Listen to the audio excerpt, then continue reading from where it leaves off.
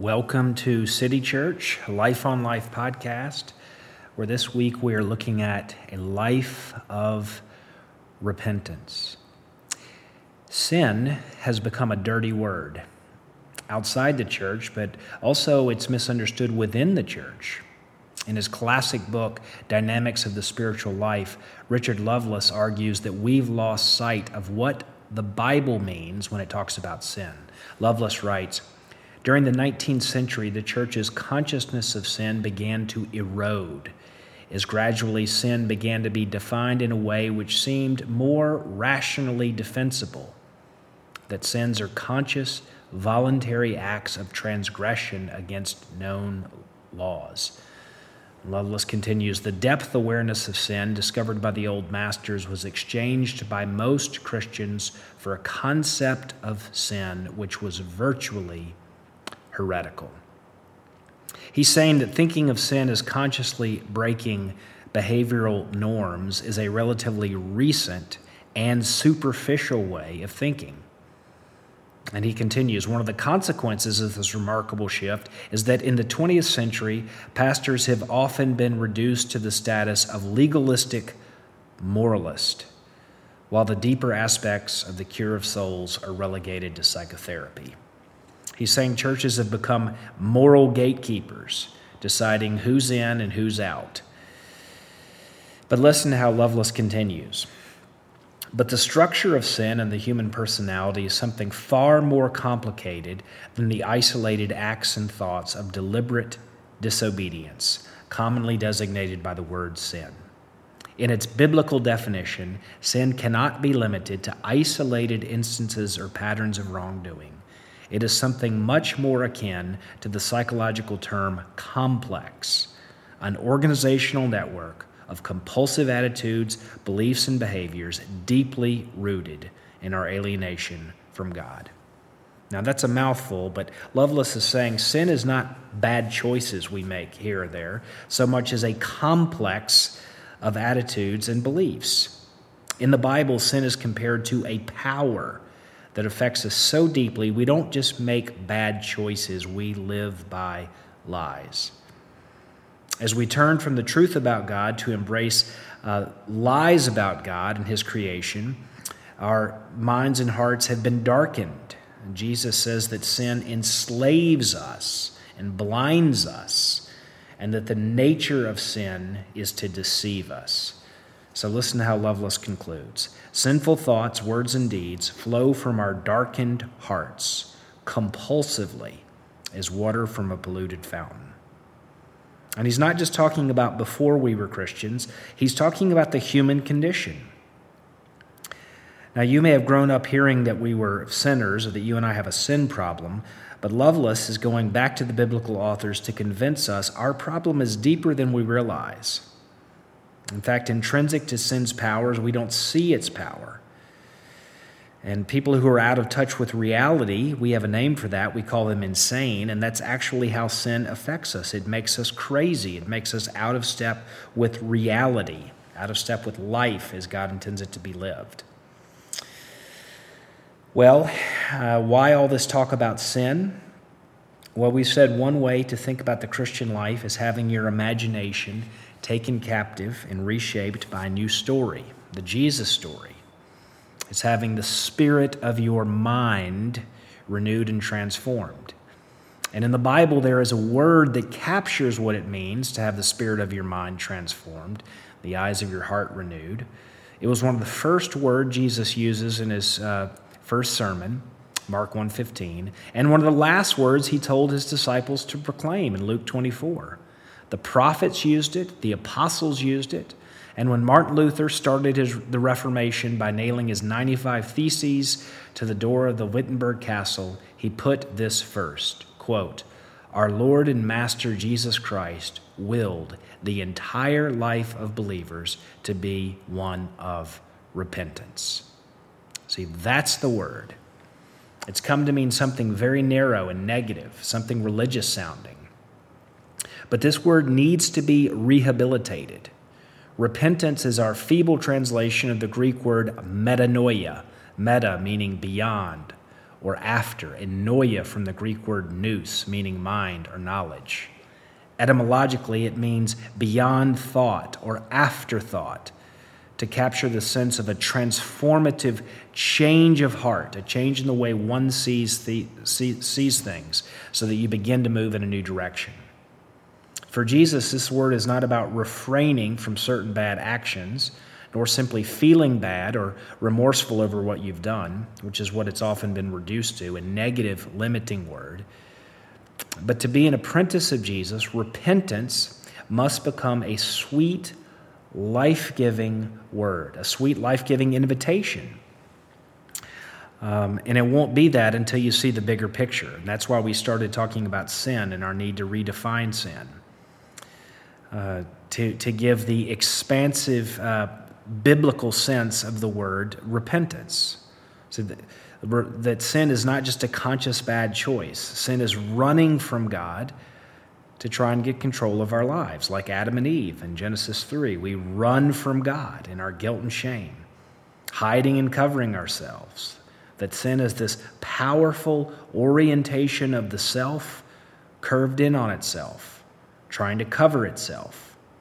To quote the title of a book by Neil Plantinga, sin is not the way it's supposed to be. It's against the grain of the universe. Sin dehumanizes us. It mars the image of God in us. Sin deceives us, falsely promising to make us more free, more happy, more human, when in fact it's making us less free and more miserable. That is the necessary background to understand this huge word, metanoia. And you see the principle. If sin is a much bigger problem and power than we've ever realized, then repentance is a much more comprehensive word in process than we've ever before grasped. It's not an episodic stop doing that, nor is it only what someone does at the beginning of following Jesus. It is a life orientation of learning to go with the grain of reality, with the flow of God's will, aligning our will with our Creator's intention. So repentance is not a heavy burden imposed on us. Repentance is an invitation to become more human, to be more free, to have the image of God gradually restored in us. It does feel like hard work, but it leads to rest for our souls. That's my goal. I want you to see repentance as an invitation to live into the way that God sees things, which means an invitation to live into the way things really are. You could say that repentance is Jesus' invitation to stop running and rather to turn back and learn to live in the Father's embrace. Have you ever been hugged when you didn't want to be hugged? Or maybe you're one of those people who just doesn't like being touched? Well, that's an image of most of us with God. We find it hard to sit still and bear His embrace and His merciful gaze, because we're just like Adam and Eve. We're hell-bent on running away. We can't bear to be seen. We cling to our fig leaves, our projects to cover ourselves and defend ourselves. Well, repentance, you could say, is seeing who we truly are before God and yet bearing His embrace. We stop resisting His grace and we learn to rest. Like a little hurting child, we learn to rest in the lap of love. And the more we do that, the more we experience metanoia. In the Bible, repentance is a gift, see Acts 5:31. But it's a gift we can keep on receiving for our entire lives as we gradually come to discover who we truly are in Christ. Repentance is a lifelong process of our continuing conversion, our ongoing regeneration as we live into our new name. Okay, the more we do it, the more we want to do it. We say, yes, this is me, and I'm God's, and His ways are the ways that lead to life. All these wonderful promises are contained in Jesus' call to repent. Now, there are many passages we could turn to, but one that gets to the heart of repentance is Ephesians 4, verse 22.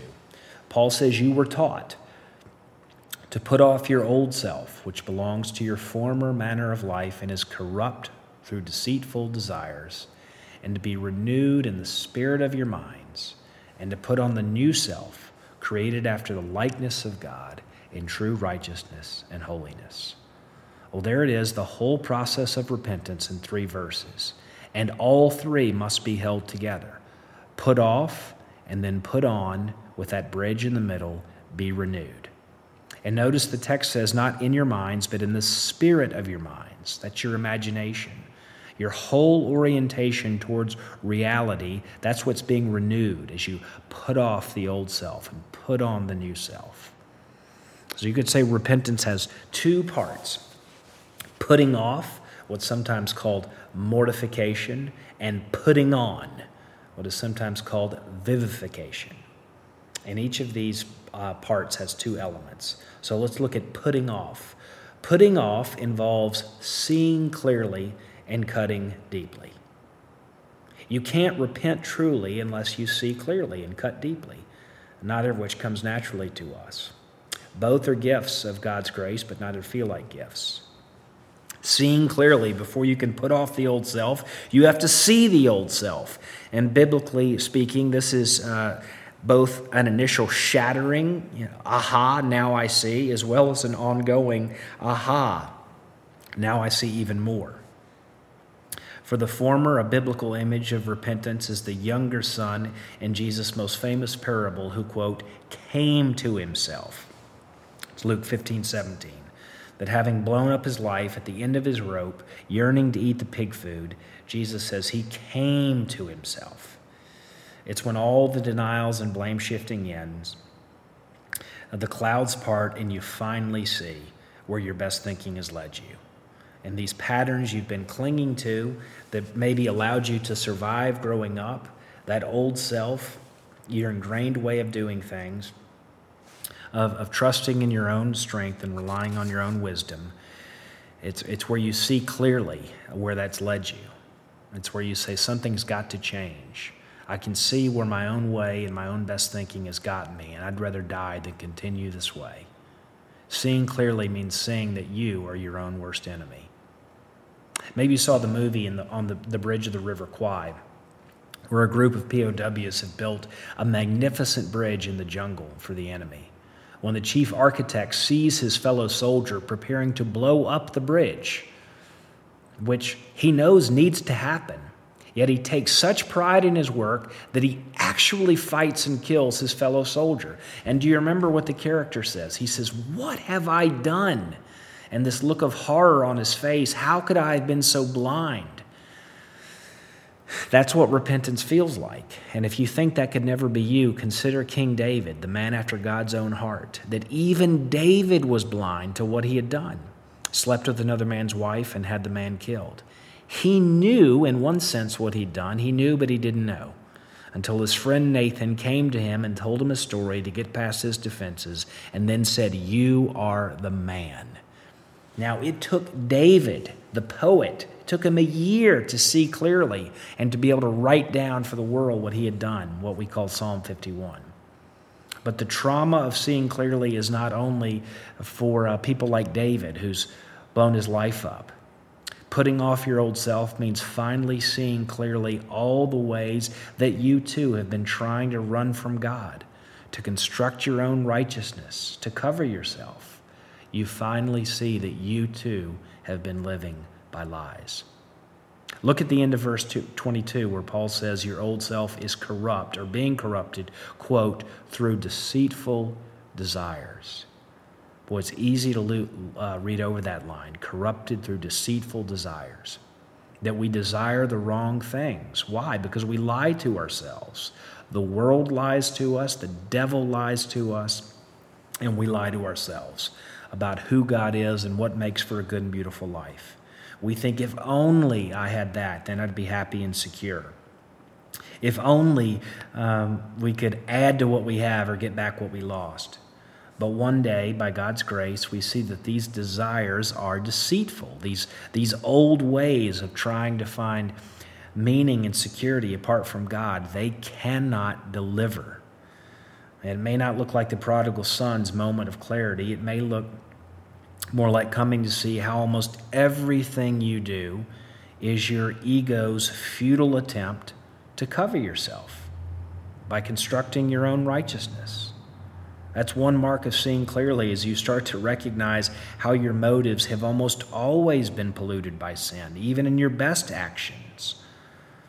That's when you start to want to put off your old self, when God's grace opens your eyes to see how foolish and misdirected your energies and your ambitions have often been. You see how much of your life has been selfish and self-focused, and you don't want to live that way anymore. And this is the second part of putting off, cutting deeply. Jesus compares dealing with our sin to gouging out an eye or cutting off our hand. It's Matthew 5:29. Paul compares it to putting to death, Romans 8:13. And both are telling us this is not a surface wound to be treated lightly. I've had skin cancer a few times in my life and undergone a treatment called Mohs surgery. They anesthetize the area, then they cut out the cancer like peeling a potato. They remove layer after layer until they cut deeply enough to get all the cancer out. If they don't cut deeply enough, the cancer will just come back, even worse. Well, here's one reason people think they've repented, but they've never really changed. Were they generally sorry? Yes. Did they make resolutions to do better and try harder? Yes. Did they mean it? Probably. So what's the problem? Well, maybe you too grew up in a church that talked a lot about repentance, but defined repentance in a very narrow, behavioral, moralistic way. Is stop doing that bad thing. And you thought you knew what your problem was, and you thought you dealt with it. You thought you dealt with that behavior, pornography or drugs or alcohol or overwork, but you never got underneath. You never got to those deceitful desires.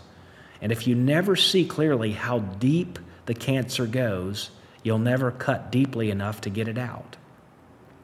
Repentance over time does result in a changed life, but it's not just about behavioral modification. Nor is repentance simply about feeling bad or expressing remorse, because most of the time what we feel bad about are simply the consequences of our sin.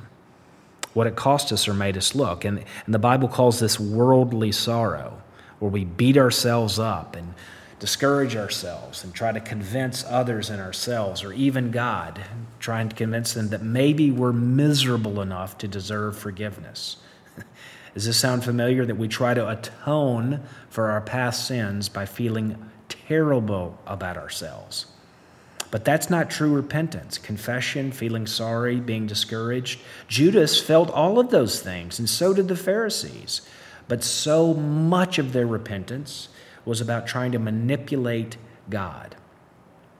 It was just a self-righteous disappointment in themselves. So they might have changed their behavior, but there was no deep change. And the point is that putting off is not just about seeing clearly. It involves the hard, patient work of cutting deeply. And for both of these steps, we need the help of others, a counselor, a pastor, a wise friend. When you see clearly, you want to cut deeply. You say, get this out, it's killing me. Misery can get our attention, but only love gets us home.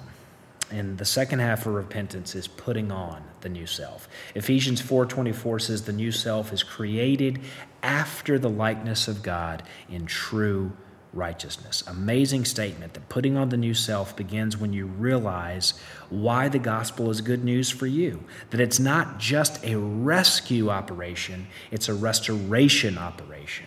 It's God in Christ taking it upon himself to restore the image of God in each one of his children, whoever's willing.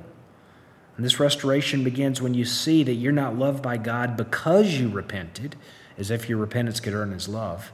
You're loved by God because God loved you before you ever thought about repenting.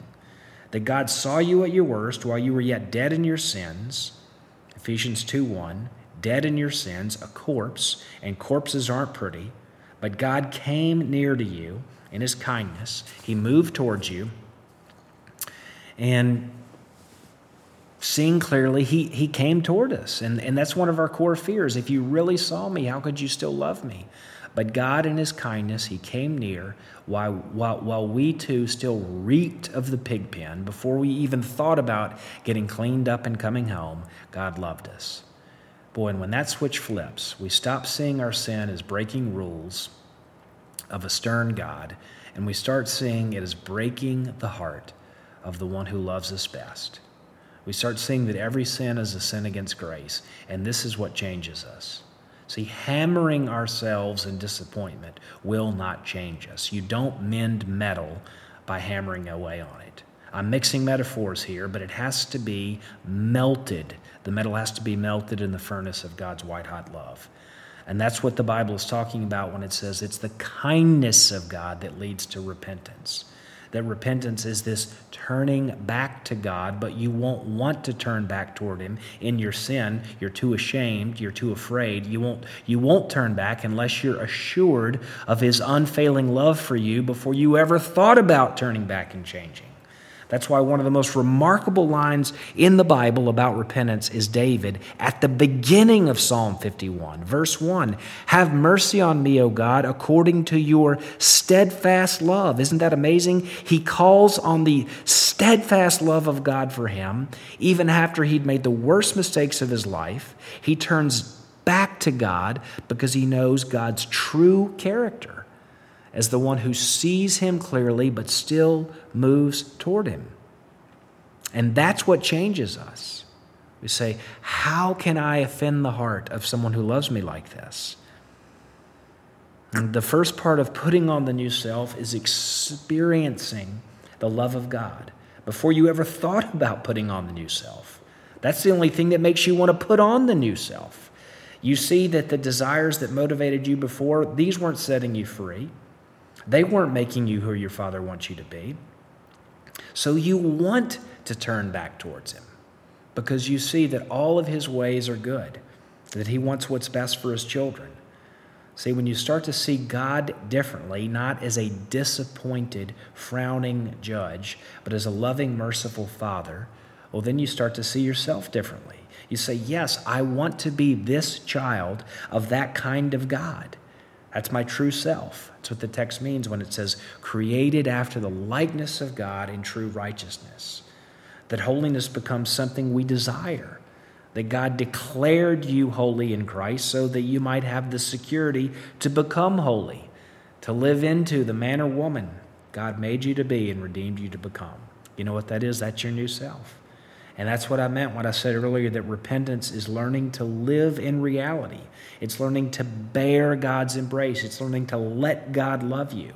In light of his kindness, you desire to become the child for whom such a way of life fits. You put on your new self because God loves you, and he asks you to put it on because it fits you.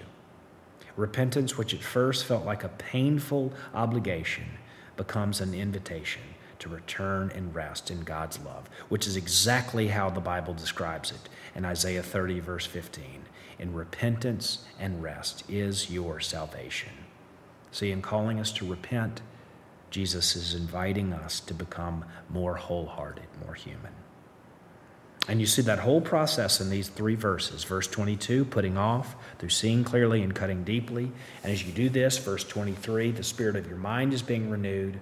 Seeing the steadfast love of God for you makes you want to put on the new self, verse 24, through resting in God's kindness so that you can now pursue God's calling. It's a lifelong process. You begin to hate your sin, but you no longer feel condemned by it because you're no longer afraid of it being exposed. You know what that is? That is gospel repentance. It turns you into someone who is humble, not defensive, slow to anger, not anxious, and not and more sensitive to others and their pain. You say, well, that doesn't sound much like me. Well, exactly. That's why we need a life of repentance. When you see the ugly weeds of deceitful desires pop up, you undercut them with the gospel so they pop up less and less. And gradually, almost imperceptibly, you become a little more humble, a little less self-concerned, a little more brave, a little more kind. Doesn't that sound like a good way to go through life? Well, that's why Jesus calls us, his apprentices, to pursue a life posture of metanoia. See you next week.